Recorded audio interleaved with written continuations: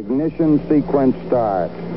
6, 5, 4, 3, 2, 1, 0. All engine running. Liftoff. We have a liftoff. 32 minutes past the hour.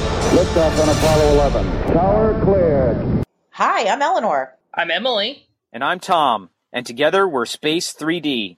All dimensions of space are important to keep in mind, whether you're keeping the crew healthy and sane, building and holding together public and political interest in your project, or developing, testing, and flying your fancy new spaceship.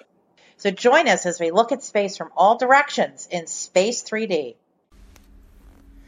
Join co-hosts Tom, Emily, and me, Eleanor Rangers, for Season 2 of our Space 3D podcast. We'll be exploring a variety of topics, starting with an interview on satellite mission mishaps and the importance of review boards. Our second interview will concern how an overly risk-averse space sector is potentially suppressing future interplanetary exploration.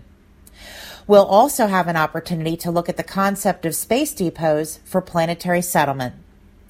We have a few other goodies up our sleeves, too, including an interview with a space memorabilia enthusiast and how she started collecting, and more. It's a smorgasbord of topics this season, and we hope you'll join us on Space 3D.